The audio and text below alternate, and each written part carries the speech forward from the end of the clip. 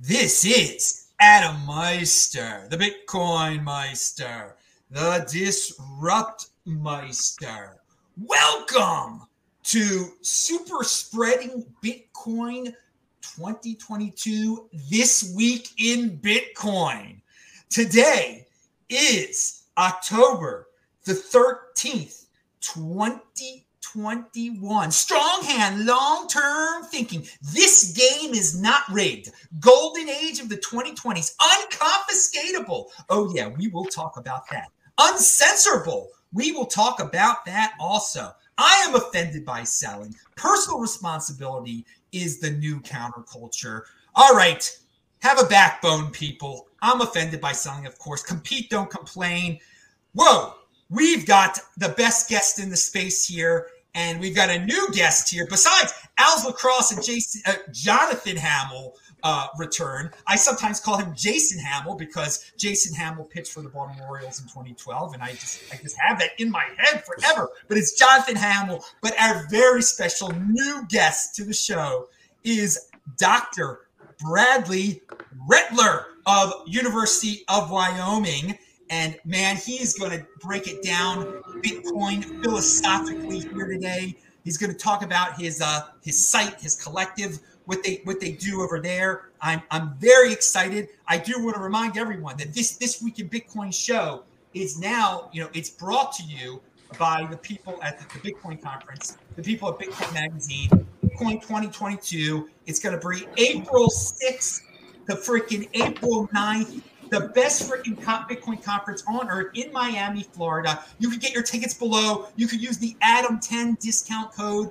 We're going to talk about it throughout the show. Al's Lacrosse, I actually met him freaking in person, hugged him, grasped him, loved him at the 2021 conference. So you can do the same with me in 2022. Hold me, love me, kiss me, thrill me, you too, whatever the song was called, I don't know. But we'll talk about it. But right now, Miami is a glorious place for Bitcoin. It's nice and warm there. But let's talk about a glorious cold freaking place for Bitcoin.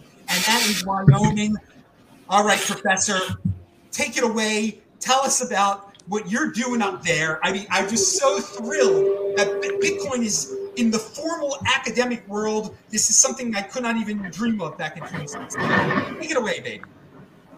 Yeah, I couldn't have dreamed of it back in 2016 either. I first started thinking about Bitcoin in 2014, late 2013, early 2014.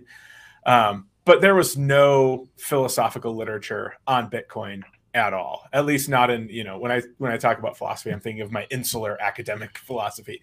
So there were plenty of people thinking about it. You could argue that Satoshi was doing philosophy on the Bitcoin talk forums, but in terms of academic philosophy in philosophy journals, there just wasn't anything. And, you got to get a job when you're finishing up. And so I was writing on stuff that I thought other people in philosophy would like, that they would give me a job for. And so my Bitcoin interest was just sort of a side thing that I did. And I didn't think about it a ton. I pop into the space here and there. One of the times I remember just recently, we had the anniversary of the slaying of the bear whale. And I remember being on the Bitcoin Reddit at that time and just wondering, what's going on? I'd never seen these candle kind of things and sell orders and all that stuff, because I was thinking about it more philosophically, I guess, and less price kind of stuff. So I had no idea what was happening, but it felt like this electric moment. So yeah, fast forward a long time. I went to a conference, and one of my friends from grad school times was giving a paper on Bitcoin. And I was like, what? When did this happen? All of a sudden we have a philosophical literature on Bitcoin. Turns out we didn't. This was the first paper on Bitcoin that was ever going to be published in a philosophy journal. It was published in Inquiry called What is Bitcoin? But I saw him give it at this conference, and we just talked about Bitcoin the whole weekend. We'd go to the sessions, but then at lunches, at dinners, at the parties, he and I were talking about Bitcoin. And we decided we need to do something with this. We need to start up a Gmail chat. We need to find all the philosophers who are interested in Bitcoin and have a little Gmail chat with us. So now there's three of us. It's he and I and my friend Andrew. And we just started with a Gmail chat. Then we thought we need to lay the groundwork because there's just none of this stuff. So we pitched this idea to Philosophy Compass, which is a journal that does like opinionated introductions to topics. And we said, we want to write about Bitcoin. And they said, no, why don't you write about blockchain? And we said, no, why don't we write about cryptocurrency? And we gave a little argument for why, blockchains should be currencies. And so we just came out a week or so ago, 2 parts, Money Without State, and then the moral landscape of monetary design on the philosophy, politics, and economics of cryptocurrency. So that's on our site, resistance.money. We call ourselves a research collective. I don't know what a research collective is, but we all work on Bitcoin. We write a lot of stuff together, and anything that any of us writes or appears on is collected on that site and linked to from there. So if people want to check out what we're doing, we've got, I think now 4 academic articles, 11 or so essays, a bunch of podcast appearances, a couple of videos, and now this. Heck yeah. Resistance.money. Everybody check it out. First of all, everybody retweet this show here. We need to get the viewers going. This is the Bitcoin conference loves when we get more and more people to tweet it out. So spread the word. But yeah, resistance.money. You're going to, this is, you really, you dig deep over there. You keep it real in terms of it's not a left or a right thing. It's, you make it a thinking person's, a person's activity. And I just want to, what's in your classes where it's brought up, what are the kids like, that are, is there a legitimate interest in Bitcoin amongst the philosophy people over there, of the students that you teach? Yeah, definitely with the students. So I start all of my classes, regardless of what they're on, by just telling them about myself. And so in the last 2 years, I've said, I started working in metaphysics and philosophy of religion, and I still work in those. But now I've pivoted to doing a lot of work on cryptocurrency, specifically focusing on Bitcoin. And some of the students chuckle, and a number of the students stay afterwards and say, "Hey, man, I have some Bitcoin," or "Hey, man, I bought Doge last week. What do you think?" And so we have a conversation about the use cases and about value and what makes something valuable and what features money ought to have. And I did teach a class on money last semester. It was some philosophy, some psychology, a little bit of politics. And we just focused the last 2 weeks on cryptocurrencies and on Bitcoin. But before that, it was just what should money look like? What role should money play in our lives? Can you have enough money? Can you have not enough money? What are our responsibilities to people who don't have enough money? So yeah, it was a pretty small class. It was pitched at a very high level to seniors who are philosophy majors. But the reception of that was so good. And so students said, I've never thought about money. Like, I've been getting an allowance since I was 6, and there's just money. It's the US dollar. I guess other countries have other money, but I haven't really thought about it.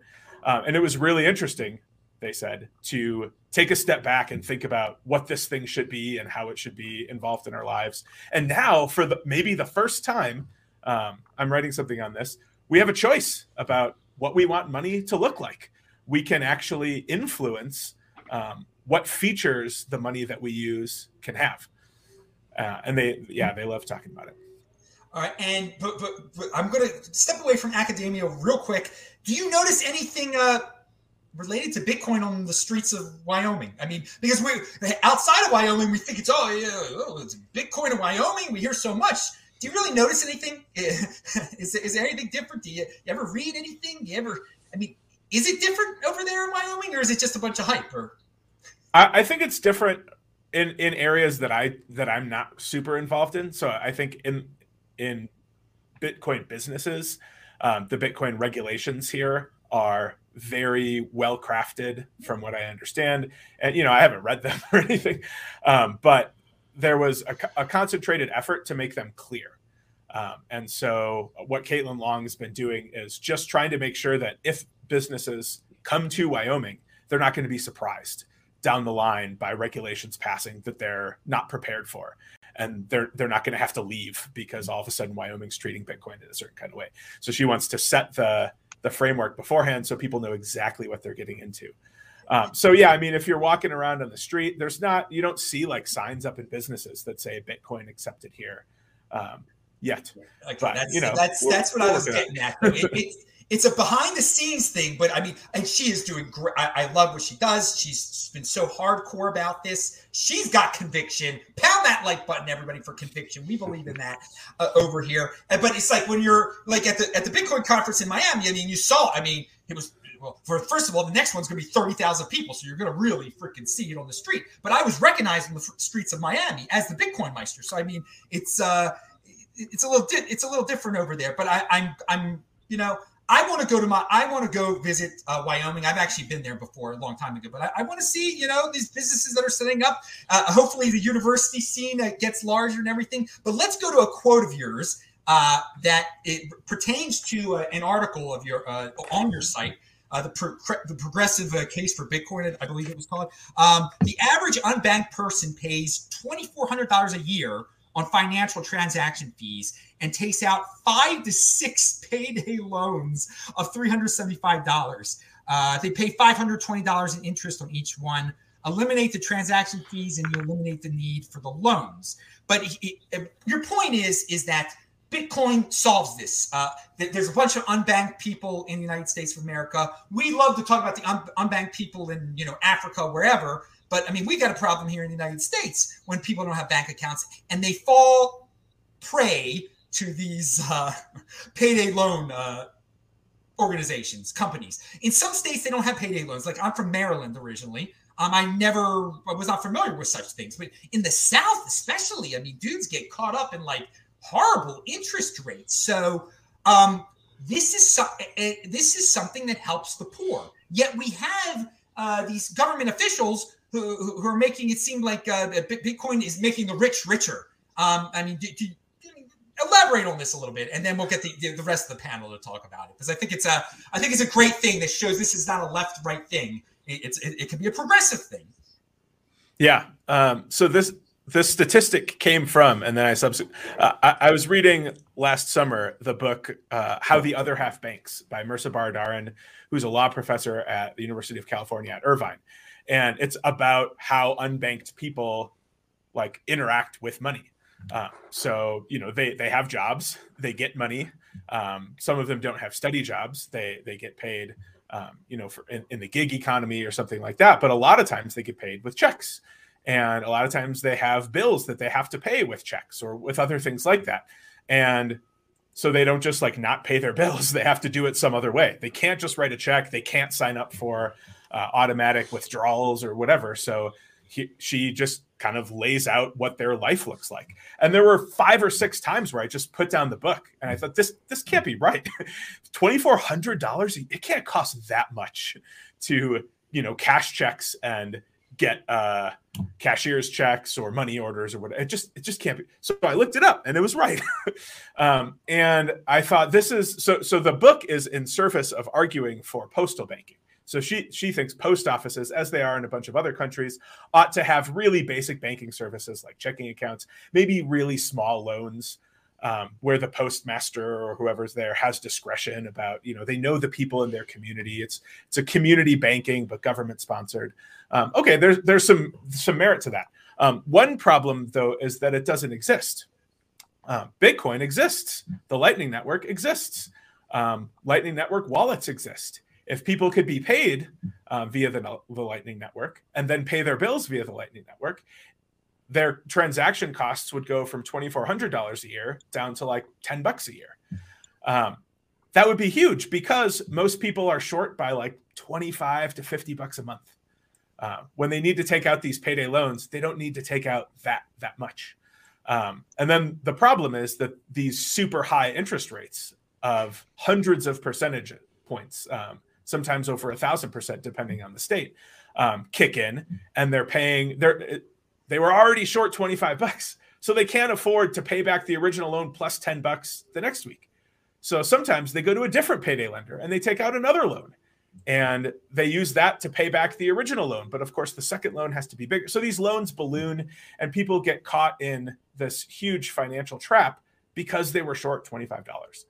So I think that using Bitcoin and using the Lightning Network to do financial transactions would save these people a lot of money. Now, I haven't like gotten a chance to sit down with liberal, progressive politicians who say that they care about the poor and the unbanked and present this and say, what do you think? What are your objections? Why are you against this technology? Is it because you're secretly not really against banks and you're happy with this situation? Is it because you don't understand that Bitcoin can do this? Or, is there some other, I just want to know what the arguments are so that we can have a conversation about it. My hope is, right, that they don't know about it. They're not aware of all of what's being built. Their image of Bitcoin is frozen from a certain time in the past, and they haven't updated based on what Bitcoin is now being used to do. But I won't know that until I get to talk to them. Well, again, I give you credit for, not pigeonholing Bitcoin and thinking it's a libertarian thing or a conservative thing. And I think what's going on in certain political circles is maybe on the left, some leftists. I've seen on Twitter that they automatically, they hear Bitcoin and they're trained to think it's a righteous thing. It's a conservative thing. It's a libertarian. Thus, I'm not going to think about it. Thus, it is bad. And they are the ones who say they want to help the poor people, but yet they're shutting themselves out from this incredible technology that could really change unbanked people's lives. I mean, really change their lives. So with that in mind,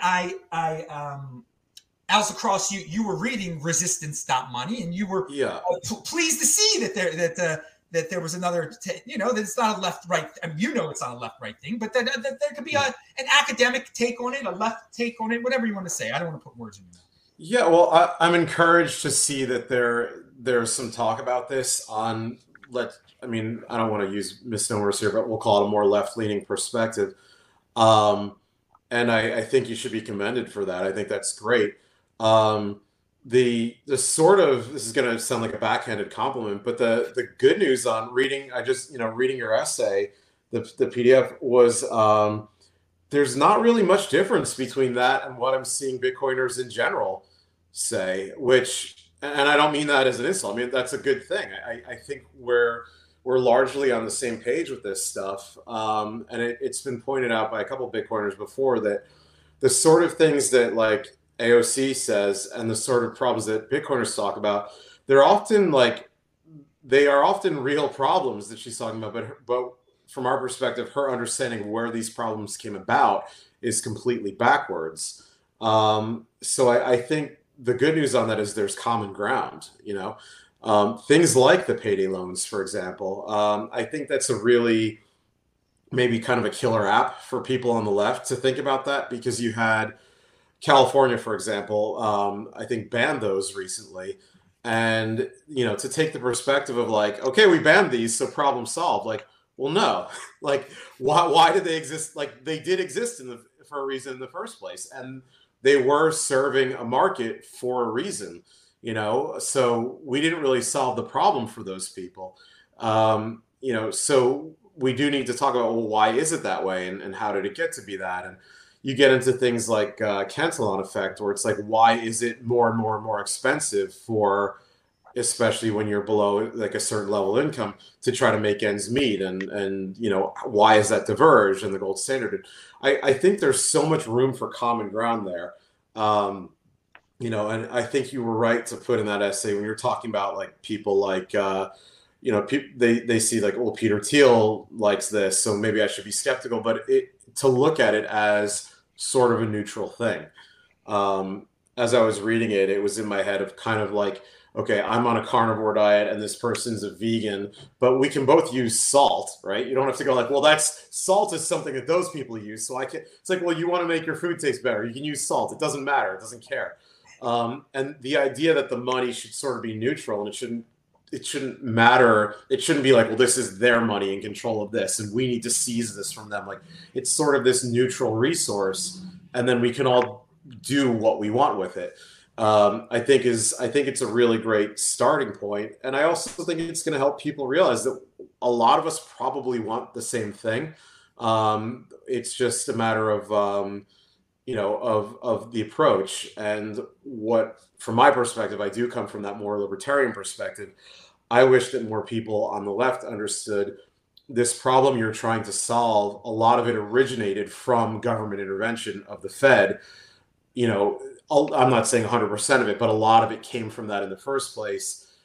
You know, pushing down on that accelerator is actually going to get us into the wrong place. And that's where, you know, you start to diverge. Like, what are we really talking about here? Are we trying to talk about fixing this, or are we prioritizing who controls the levers of what we're trying to fix? So that's where there's going to be some headbutting. But, you know, the more people that we can get into that conversation and see this not as just somebody else's little hobby, you know, or they're trying to use it to impose their right-wing views or something like that. Like, if Bitcoin works out the way it's supposed to, we're not imposing anybody's views. It's like, come use it if you want to use it. Don't use it if you don't want to use it. So I think it's really good. It's not very often that we see people from that political perspective being part of a conversation like this. So congrats on that. It's a good start. I just love what you said about payday loans being the killer app to get the left involved. I mean, that's why I'm bringing it up on this show, because I think it is a unifying a topic, and that it was the essay that popped out on me there that I read. So it's great. I'm glad you wrote about it, Professor. And I think it should be brought up to Elizabeth Warren when she she's yelling about how it's trading of Bitcoin and all these cryptocurrencies is risky for poor people, and it's enriching the rich. Okay, there's a lot of different things that are going on in the space here. Let's take it down to this level here. She's supposed to be a person of the people, and this is definitely the quote unquote people are affected by payday loans, like so much more so than upper class or middle class people or whatever. But I don't know. Did you have anything else to say about what Al's Lacrosse just said there? Any comments on the comments? Yeah. I mean, I think it's right that a lot of times we identify the same problem or the same effect of a problem, and there's disagreements about how to solve it, and there's disagreements about why the problem came about in the first place. But certainly people on the left are familiar with and embrace phrases like systemic injustice. So is there systemic financial injustice? I think most people on the left would say, yes, absolutely there is. Does it originate from coming off of the gold standard? There might be a disagreement about that. Does it originate from some people having way too much power over the money supply and how it gets meted out? We should all agree that yes, absolutely it does. So would it be better to have a money where nobody can mess with the supply and direct it to themselves? I think we should all agree yes. Have there been people in the past who, in their attempts to do good, have harmed people? Have there been people who've been in charge who have enacted policies that have harmed people? I think we should all say yes. So you could easily look at Bitcoin, not knowing about the history on forums or whatever. You could look at it and you could read Isaiah Jackson's book, Bitcoin in Black America. And you could think, hey, I bet this thing came about because Black people realized that they were totally shut out of the financial system in the country. We had redlining, we had refusal to loan, we had refusal to give bank accounts. I bet Bitcoin was made up by Black people who were, disillusioned with the financial system. If you didn't know, where Bitcoin started, that's a perfectly reasonable story to tell. You could easily see how very left-leaning principles would get you to create something like Bitcoin. So just because that doesn't happen to be how it came about doesn't mean that it can't solve those problems anyway. That is a great take there. I mean, too many people get obsessed with the backstory. There could be other backstories. I mean, it is truly neutral. It really is truly neutral. People need to get the hysterics of Twitter out of their heads, what they've read on there. So you're doing a good thing. I love this philosophical take. Let's go to Jonathan here. What do you have to say about it? I'm sorry I haven't given you a chance to say. No problem. So Professor was a great paper. I think it's a great angle. Reminds me a little bit of what Alex Gladstein is doing at the Human Rights Foundation on the more humanitarian international political level. I think it's the same kind of angle. Interestingly enough, I had some kind of a debate. I think it was 2 years earlier here in Quebec. I was in a TV station for an interview, and I came across one of the left-wing politicians here in Quebec, and is very like the guy's almost a socialist. And we have our disagreements on policy, but it's funny because I said, you know what? The only thing I agree about your program is they are the only party that they highlighted the high cost of transaction for the lower income people, for let's say having a bank account, credit cards, not having access to loans. So I said, and the subject came onto Bitcoin. I said, you know what? I don't like Bitcoin. Like, it's more like a right-wing thing, the environmental cost of it. He said, look, based on your orientation on payments and how it's discriminating against poor people, I think you should have a second look on it. And at that time, the Lightning Network wasn't that much of a thing so far. So the daily payments with Bitcoin was not as far as it is now. So now I think this narrative is getting better. But I would also add another angle. Let's say the angle of the small retailers. The retailers are paying a big margin on their credit card payment back to payment networks. So this is also like for small entrepreneurs who are trying to get started. Let's say restaurant. They are increasingly dependent on payment networks for fees.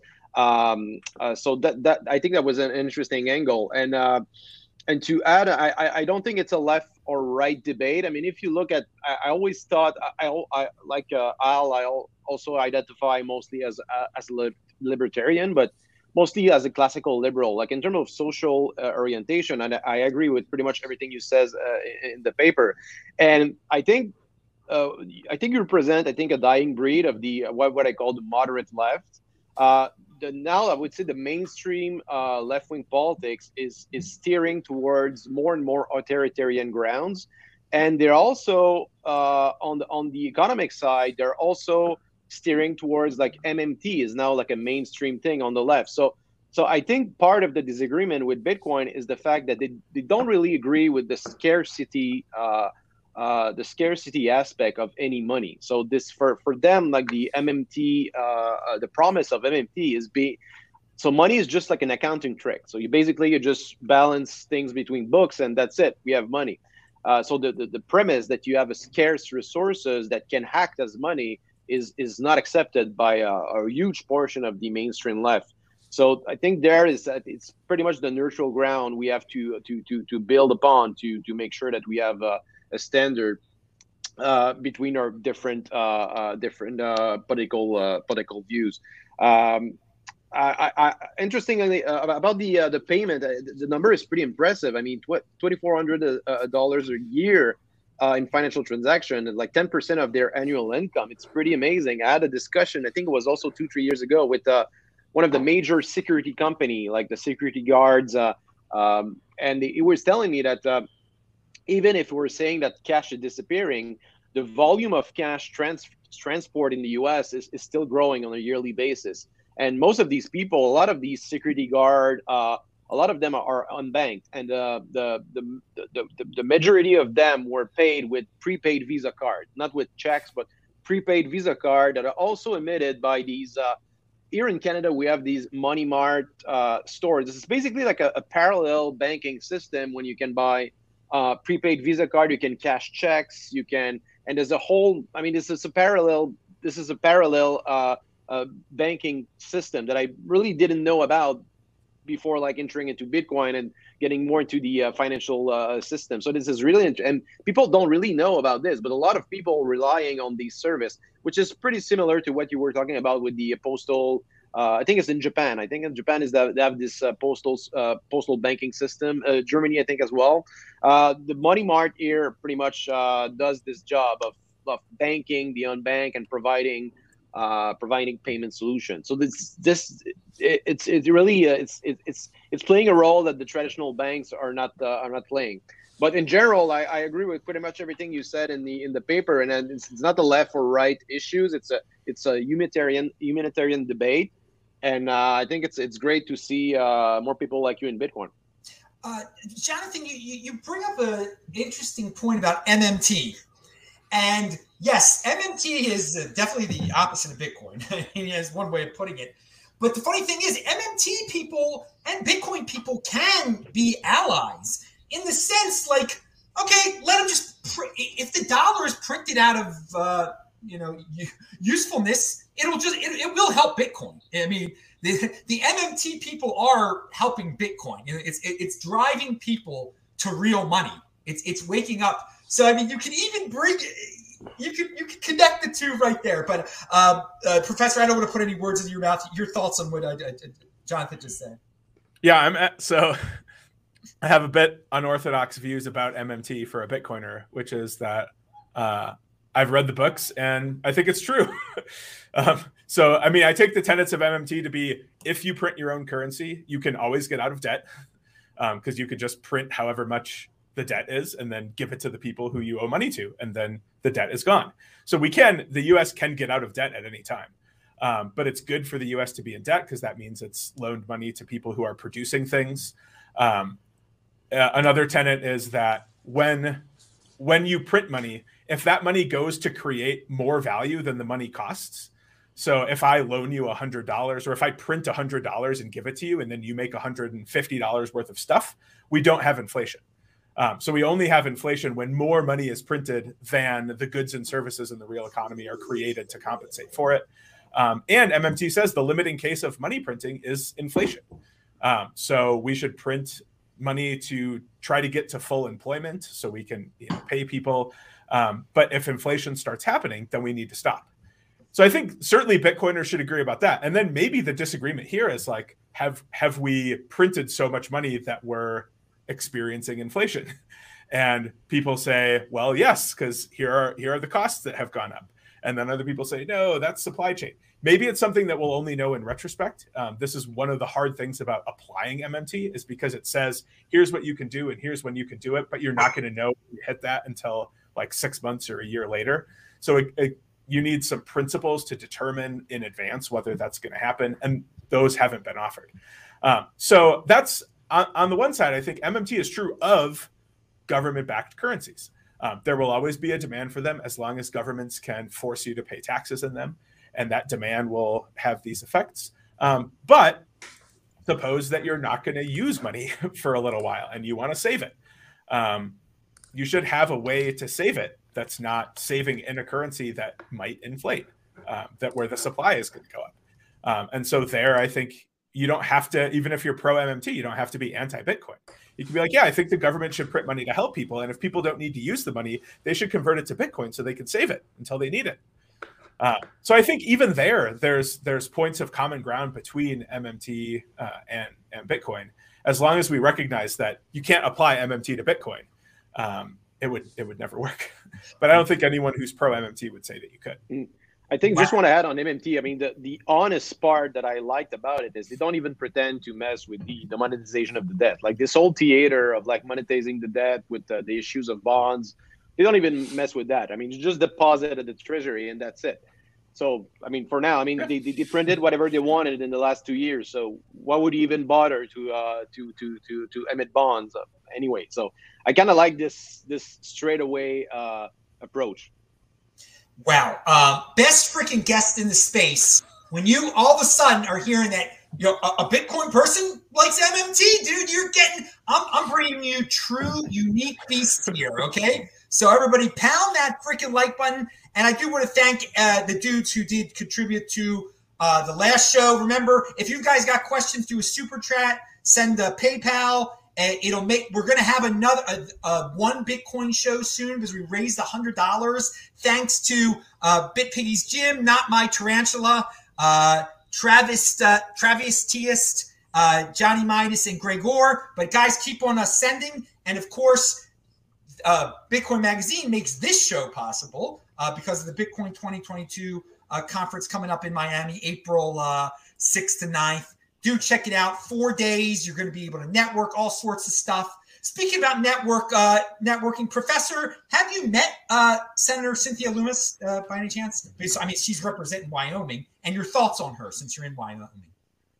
No, we have not met. I think she's been in Laramie since she was elected, but no, not yet. All so right. Hopefully soon. Do you have any thoughts Do you have any thoughts on her? Her stepping up to the plate and becoming the Bitcoin senator? Is it a gimmick or is she hardcore? No, I don't think it's a gimmick at all. I think so I have met her daughter only virtually. And at least the story that I've heard, which I have no reason to doubt, is that that her son-in-law introduced her to Bitcoin. They bought some together. She was into it. She likes it. She just released, you probably saw within the last couple of weeks or so, financial disclosure statements that she bought during her first year in the Senate, or first few months in the Senate or whatever, $100,000 worth of Bitcoin. So I don't think it's an act at all. I like that she's reaching across the aisle. She's also not assuming that this is going to be a left-right thing. She's not just trying to gather Republicans to be in favor of Bitcoin, but trying to educate people on the left side of the aisle about it, building bipartisan coalitions to handle this cryptocurrency amendment in the bipartisan infrastructure bill, which seemed by all accounts to be an absolute disaster. So I think she's doing a lot for the case of educating people about Bitcoin in the Senate, who hopefully then can maybe listen a little more to their constituents about what their constituents think about Bitcoin. Because one thing that we've seen as data has come out about who owns Bitcoin is it's a lot of Americans, and they're not just rich people and they're not just Republicans. A higher percentage of Black and Hispanic people own Bitcoin than white people. A high percentage of lower income people own Bitcoin. So if she can shine a light on these things in ways that the rest of us can't, because she has a microphone that we don't have, then I think it's awesome. What was that statistic you just said about Black people and Hispanic people? A higher percentage of Black and Hispanic people own Bitcoin than white people? I don't want to misquote you there. Oh, that's right. So let me look this up real quick because I mean, in proportion of their own, within their own community, racial category, right? Yeah, that's right. So okay. I can't remember the exact numbers, but it was something like 47% of Black Americans own, maybe it's a cryptocurrency. 1% of Hispanic people own a cryptocurrency, and it was like in the low 30s for white people. It doesn't really surprise me, though, if you think of, if you start with a mindset that you feel like the system has not worked for you, you're probably much more apt to try something outside the bound. I had a conversation sort of in the other direction of this. This weekend, I was trying to orange pill a couple who were school teachers in New York. And, it was interesting to kind of hear their perspective on the economy. From what occurred to me is these are people who, they're a little bit older than me, but they have never really experienced an economic downturn, because no matter, like, even after 2008, their checks never stopped coming. And in fact, they probably got raises in that period. So just brings a totally different mindset of, well, why should I care about this?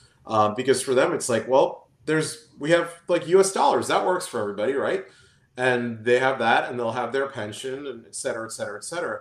So it's either going to be their own curiosity leads them to look outside that, or it's going to be the US economy absolutely hitting an iceberg where those debts can no longer be serviced. Those pensions are no longer going to be what they were promised. That will be an eye-opener to people in that category. Whereas everyone else gets little experiences of like or sometimes big experiences of the consequences of problems with the economy. But if you're so insulated from that, now you could say that too for racially. If you're in a group that traditionally a much, much larger percentage of is not in the sort of regular, banked, corporate, whatever kind of world, you probably are much more apt to say, well, here's this other thing, and look into that. Alex Lacrosse, I kind of cut off before. Did you have anything to say about MMT we were talking about? Well, yeah, honestly, my perspective on it, and I don't mean to be funny with this, but at this point, I'm an accelerationist, where it's like, let's just do it. If this is the route, like, it looks like we're trying to go this route and pretend we're not anyway. And my feeling is, all right, well, you guys do that, and we'll see how that goes. Like, let's not screw around with this for another 30 years. Let's go full MMT. We'll see how it works out for you. Let's have some states in America that are protecting themselves from that and offering, other options and putting Bitcoin on their balance sheets. And we'll see who it works out for. As long as going into it, you promise me that, those of you who are going full bore MMT, that you're not going to come up with some excuse why it's actually my fault because my state didn't go MMT. And if we had just all done it, then it would have worked out. Because I feel like that's always that's always the excuse for things like with, when you talk to a 20-year-old communist these days, it's who weren't even alive when the Soviet Union fell. It's always like, oh, they just didn't communist hard enough. And so let's just promise each other going into this, we will go our route, you will go your route. We'll see what happens, and you promise that whatever happens, you don't blame it on me not going your route, and I won't blame it on you not going my route. So, On the minority discussion, it's interesting because most of these minority has been traditionally more skeptic of government because they've been affected by bad decision, bad policy, who are targeted at these minorities. And we're actually seeing it right now with the vaccine mandate. The most hesitant population is the minorities because why? Traditionally, they're against most of because they're against big government initiative. And it was a very, very interesting plot twist to see like Black Lives Matter going against vaccine mandates in New York. Like it's kind of like a bug in the system.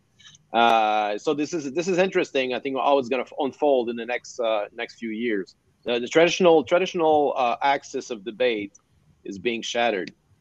Yeah, if I was, a leftist politician, if I was Elizabeth Warren, I would be very careful about going against Bitcoin because it does appeal to many people that traditionally vote for her. So I don't know. I hope the people that love Bitcoin that traditionally vote left will vote in what is their best interest. But judge each politician individually.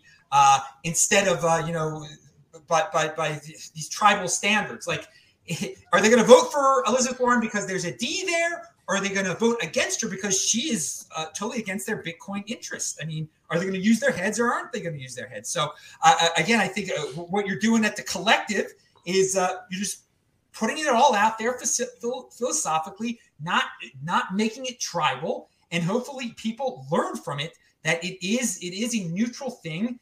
And anyone for any side of the aisle can jump upon it and figure out a way to help their constituents. And let's get out of this tribal mentality, because if you're stuck in this tribalism where you're just mindless, where you don't think at all, you're going to lose out. And so many people are no coiners because of politics. They've lost out on millions. I mean, there are plenty of people from the left that probably heard about this in 2014, but they're just like, it's a conservative thing, and they probably become bitter and embittered. And let's move on. Since we're talking about academics and embittered people, about Steve Hanke here. He's got a new article. Now he's based in Baltimore. I'm from Baltimore originally. Johns Hopkins. You hear Johns Hopkins, you think about just greatness. And I've been familiar with Hanke for quite some time, and some of his traditional economic beliefs are good or solid. I mean, in my opinion, when he used to talk about Panama a lot and dollarization, and indeed it's better to base your currency off of the dollar than to wildly print it just forever and ever, Zimbabwe style. Okay. So you place it with the dollar, you stick it, you peg it to the dollar. That is a good thing. I think he is like hooked on that for the rest of his life, because he was involved in different countries where he got countries to do that, to have a currency board and to peg it to the dollar, and it's great. But Bitcoin is better. All right. Bitcoin is a better money. It is true innovation. So he has this article that comes out. I believe it came out yesterday or the day before. I tweeted it out with my own comments, and I sent it to the panel. And what's the title of it?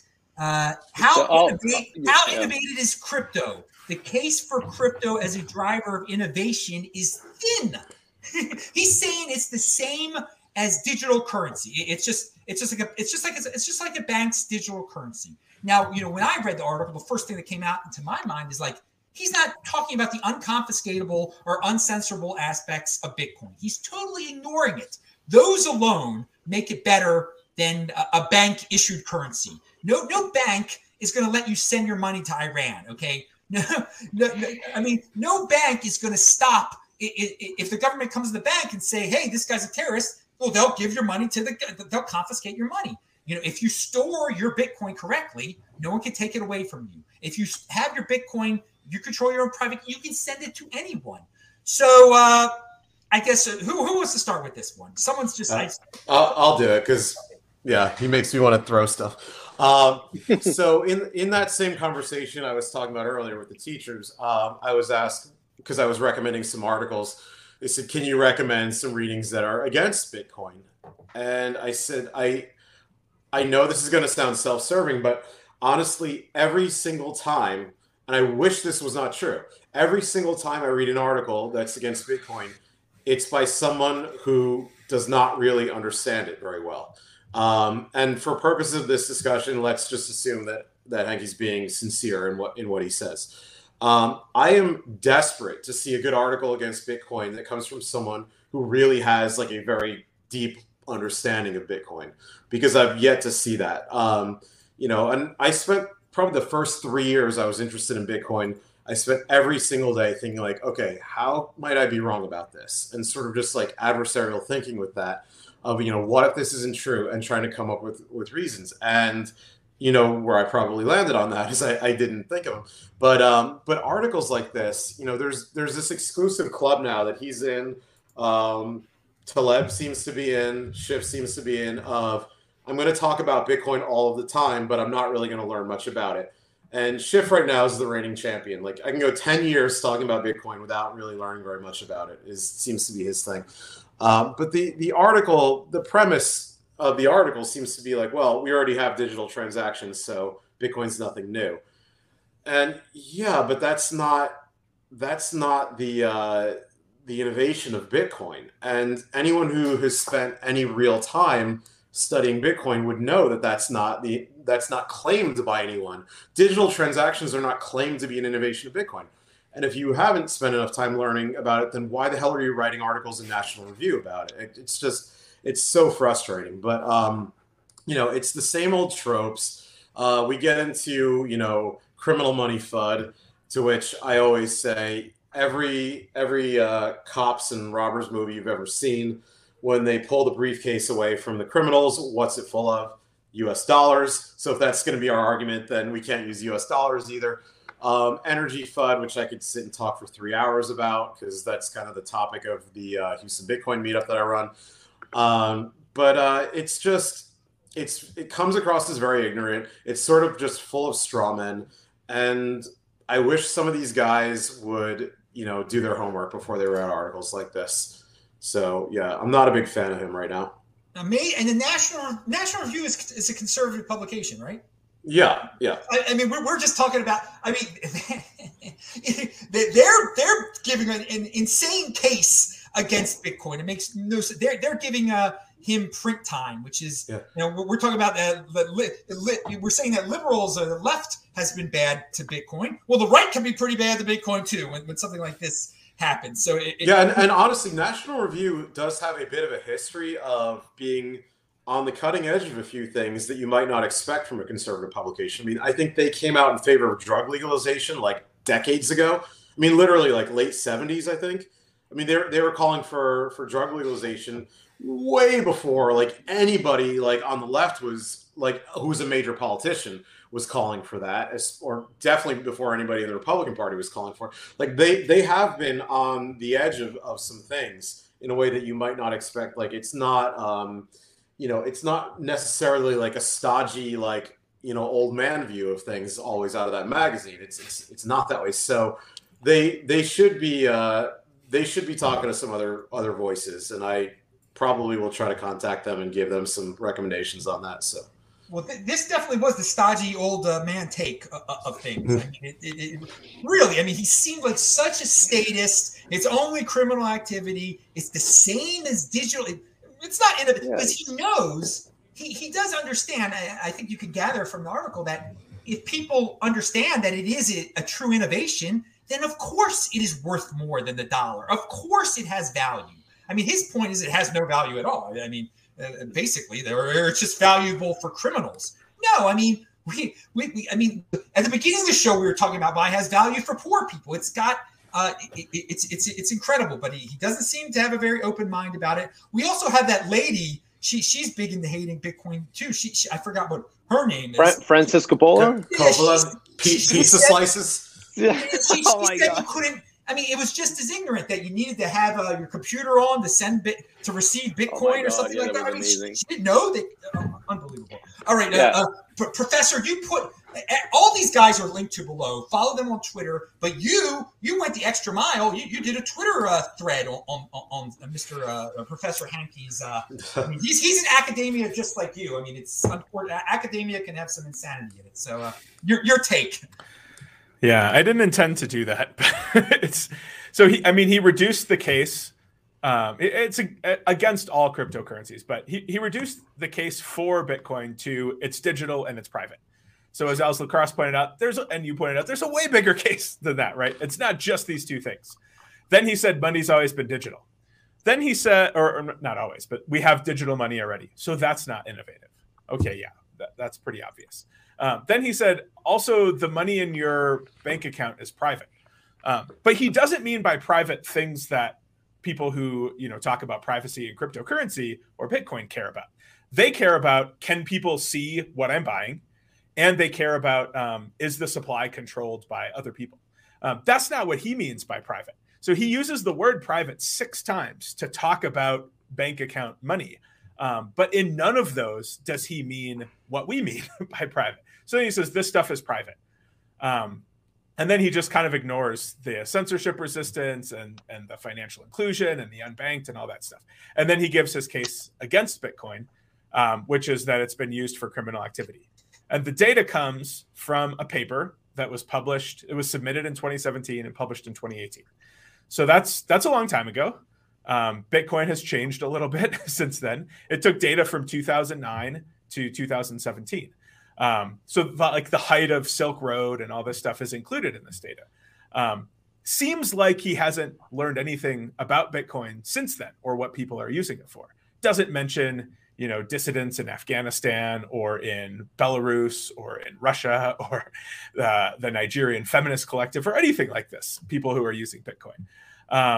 And of course, we know that new figures from Chainalysis and others show that it's less than 1% of Bitcoin transactions that are used for illegal activity.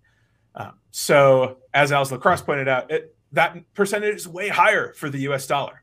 When criminals want to transact, they use the US dollar. There's no blockchain for the US dollar. Once it changes hands, nobody knows. It's not indelibly written on a ledger that can't be changed. That's a really bad way to be a criminal, is to be like, I'm gonna do this thing that even people 30 years from now, when data mining is way more advanced, they're going to be able to look at this and see what I did. So yeah, I mean, it's really old. Academia moves slowly. I know this. I talked at the beginning about how I didn't want to write about Bitcoin because people weren't into it yet. And you got to lay the groundwork first. So the right response is not to write about something that you haven't done the right research on. The right response is to, if you want to write about it, do the research. And if you don't want to do the research, then don't write about it. But to write about it and reveal how little you know about it is, in my opinion, surprising and also annoying. I think he's got a lot of skin in the old game, and he just doesn't want to give it up. He doesn't want to say that there's a better way of doing things now. That currency boards and dollarization is been trumped here. But I can't get into the dude's head. I was surprised by this one though. Just to attack it on an innovation that it's not innovative. Come on, dude.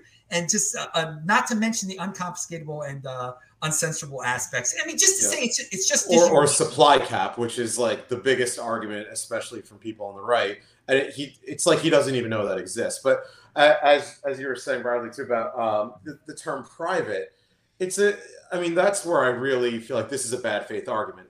He's using the word private in a way that he knows damn well is not what people mean when they say the transactions are private. He's saying private in terms of banks creating money through the issuance of credit. And it's that's not what anyone's, that's so ridiculous. It's a keyword. It's coming from this land of think tank, like right-wing conservative think tanks, saying something is private is like a code word for, oh, it's good. I have this example. I mean, it's not because some of the Panzer in Nazi Germany were made by Porsche that it was a free market success. I mean, it's not because some stuff are private doesn't mean it's definitely good. So yeah, they definitely use this private as okay. It's not controlled by the government, because the Fed at the end of the day is not a governmental agency; it's a private agency. But yeah, I mean, it's pretty bad. This piece could have been written in 2014. I mean, it's always the same article going back and back again, and it's kind of sad because in his case, I'm not sure he's fully understand the subject he's talking about, because when you look back on some of their economic pieces, I think he wrote some good stuff. Same thing for, I think Peter Schiff is a pretty cool guy too. I mean, look, Peter Schiff pre-Bitcoin Peter Schiff was pretty cool. I mean, look when he went to the Occupy Wall Street and start to talk with protester. That was pretty funny. I mean, Peter Schiff is a fundamentally, I think, free market guy, kind of sound money as well. I mean, I share most of his views on gold, but I mean, when they talk about Bitcoin, they're just obsessed, and there is this Bitcoin the derangement syndrome that they're getting basically crazy thinking about that. And yeah, so most of the you were talking about the settlement. One of his argument is not only digital, but settlement has existed for centuries. Let's say it's starting with the private Italian banks with the double entry bookkeeping. So yeah, settlement was not invented with Bitcoin, of course. But I mean, at this point, not realizing that there's a fundamental innovation with Bitcoin. I mean, you must be bad-fated because, and also like not recognizing that, well, blockchain.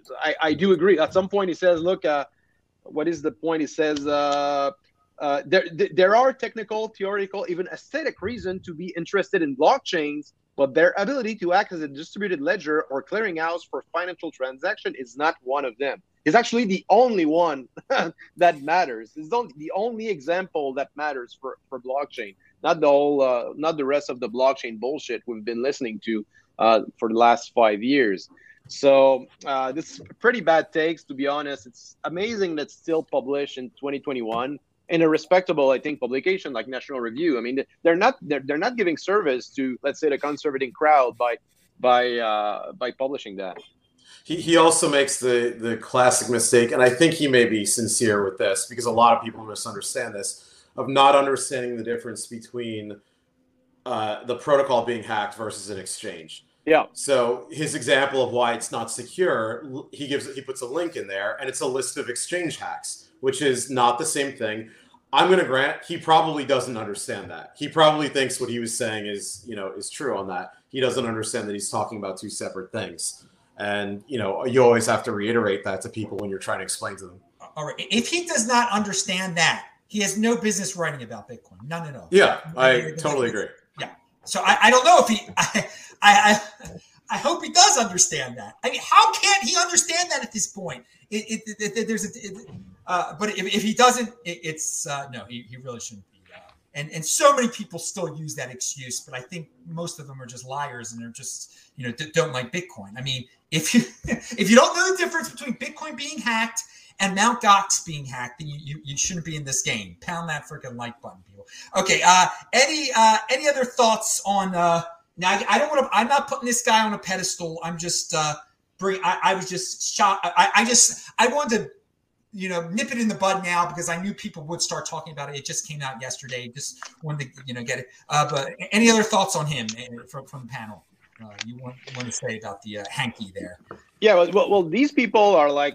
First of all, it's a business. Like, they're a consultant for monetary initiative in various countries. They're all part of the same crowd. I mean, they're acceptable people that are invited to central bank conferences. They don't invite Bitcoiners because they think we are the devil, but they invite these free market guys at conference. So it's like it's a circle jerk of all the same people, and obviously Bitcoin is throwing the shit in the fan and at their party. So they're kind of mad that we still exist after all these prediction of Bitcoin going to zero. It's going to be seized. It's going to be stopped by the government. So they have to keep reinventing the narrative, but with the same old bad arguments. All right. Now, speaking of the same old bad arguments, I want to get a quick take on this. I don't care what this guy has to say, but it made the news. This is This Week in Bitcoin. Jamie Dimon said Bitcoin was worthless. All right. I mean, he said things. I mean, to me, it's just like China is banning Bitcoin type of news. I mean, yeah. I mean, I've been there, done that. He's probably buying it on. I mean, he says he personally thinks it worthless. I mean, he gives that little qualifier, but he knows his company is going to make billions of dollars. I was about to say, doesn't JP Morgan have a Bitcoin they have a trading desk now. I think they sell futures. They sell futures to I think private banking clients or stuff like that. Never back off when you're wrong about Bitcoin, huh? Just keep going, no matter what. So I mean, I think we get the consensus take here. Professor, what do you think about that? What do you have to say? I take note when people change their minds, not when they just keep saying the same thing that they've been saying the whole time.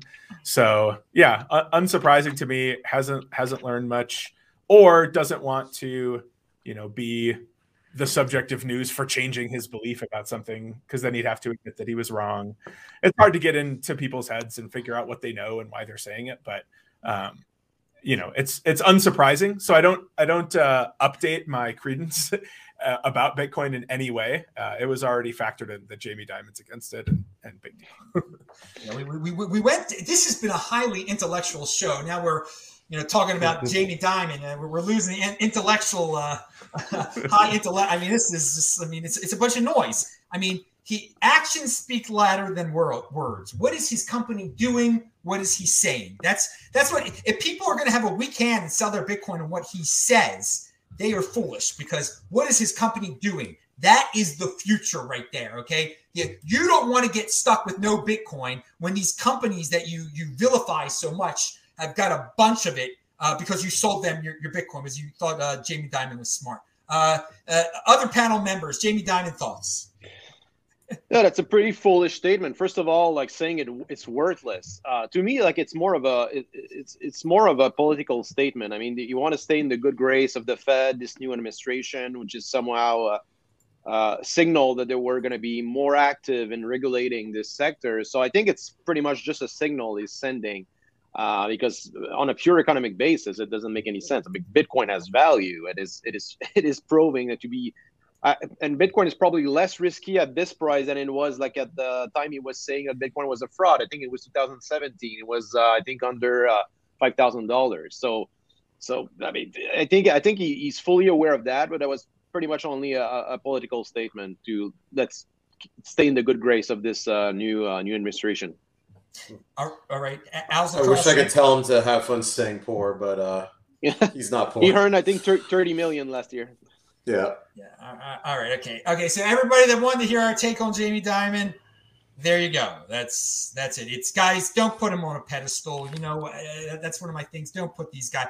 If you end up putting these no coiners on, pretend no coiners, real no coiners, who knows? I think he's got Bitcoin. But if you put these famous people on pedestals, you think for yourself, people. Think for yourself. I do one thing so you speculated that he might have Bitcoin. I think it's a well-known tactic by people who have a microphone to try to, in whatever way they can, suppress the price of Bitcoin so that they can acquire more by being publicly against it. And then when he has as much as he thinks he's going to have, then he'll have a change of heart.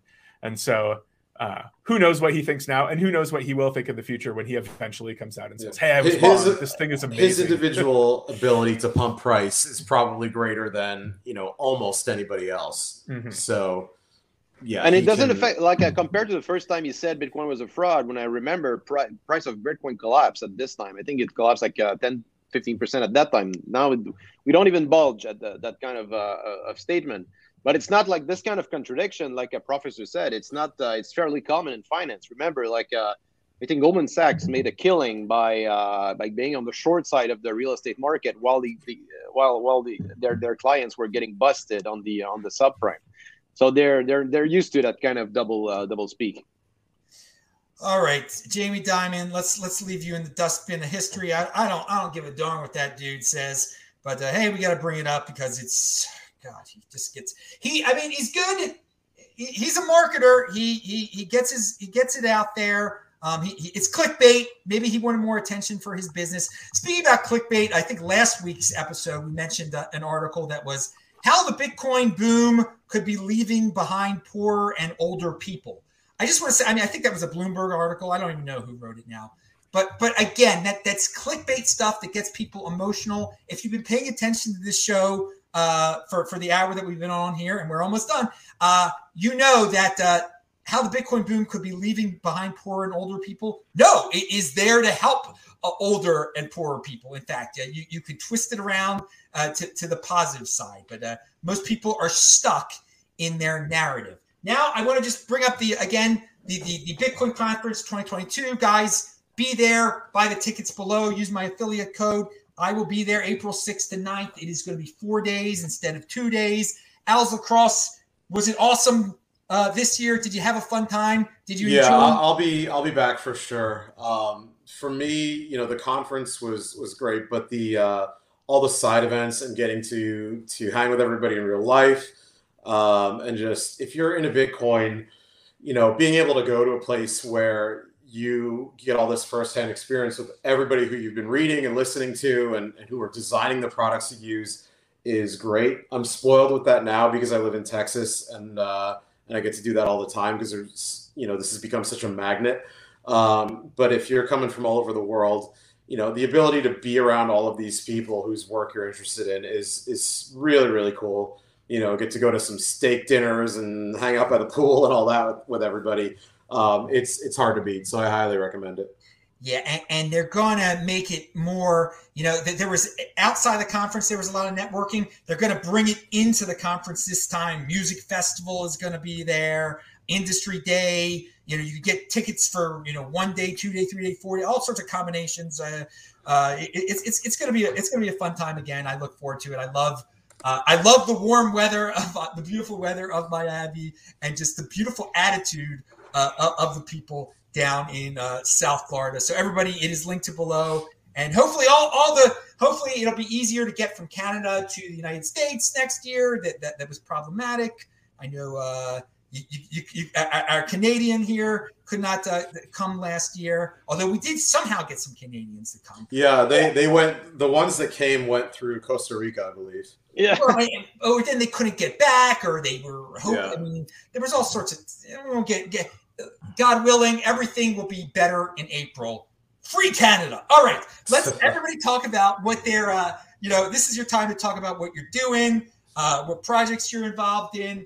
We're starting, Jonathan. Of course, you're doing Coinbeast. I'm doing Coinbeast. You're doing education a little bit differently. It's you're teaching over through Coinbeast. You're not a professor, but that's the awesome thing that anyone. I love that there can be formal education now with Bitcoin through the university system, but we've been doing it online for quite some time. So, Jonathan, tell us what you're doing. Anything, the floor, any news we forgot. The floor is yours. Yes, thanks for the invitation. It's still on Coinbase for a private session, but also doing group session on Bitcoin in general, mostly for people in the financial industry. So that's mostly what keeps me busy. Also in the mining business, traditional mining here in northern Quebec, and also on the Bitcoin mining in a few private projects across the world. Yeah. All right. Let's and you are linked below. All these guys are linked to below. Al's Lacrosse, what is up in the great state of Texas? What are you doing? Just anything you want to talk about? So I run the Houston Bitcoin Meetup. We are probably the largest Bitcoin meetup in the world now.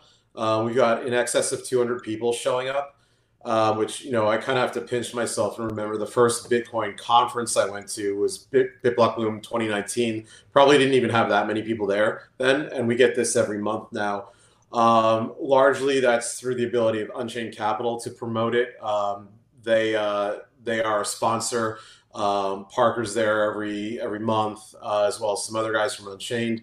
But we focus on the energy and mining aspect of Bitcoin because Houston is the energy capital of the United States for sure, potentially the world. I mean, every third person you meet here in Houston is like an oil and gas engineer.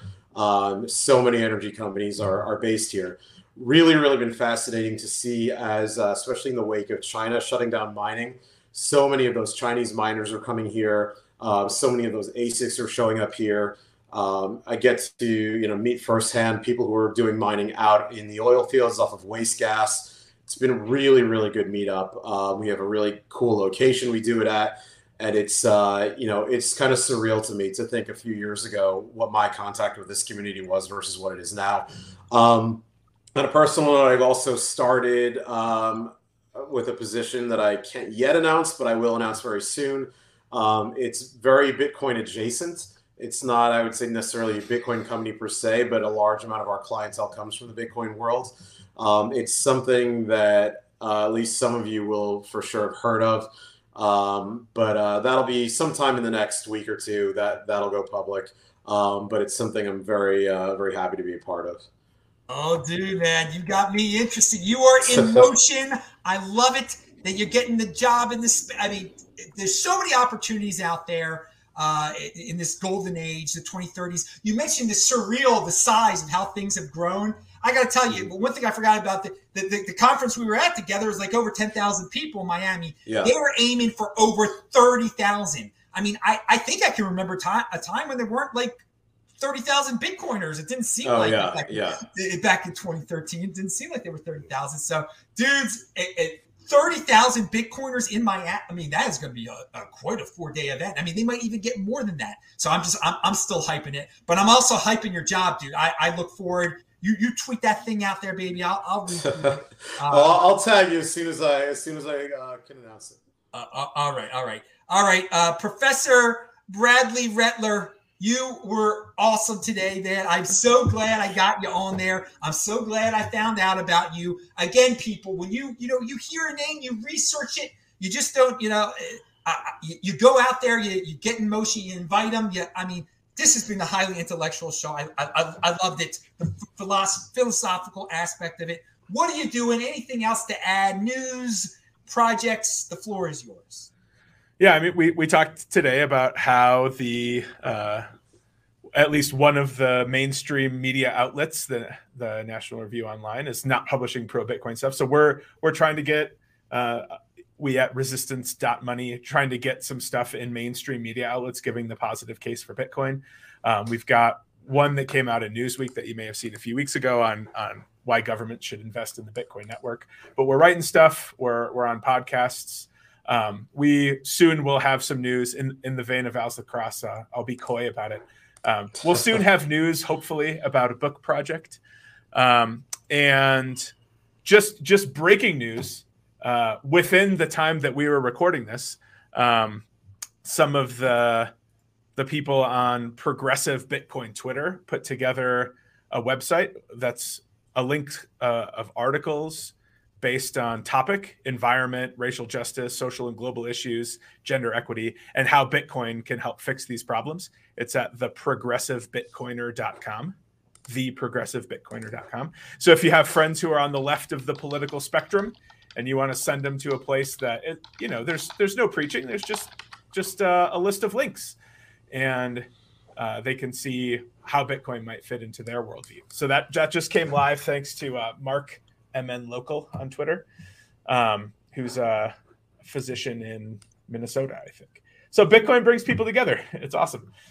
ProgressiveBitcoiner.com. TheProgressiveBitcoiner.com.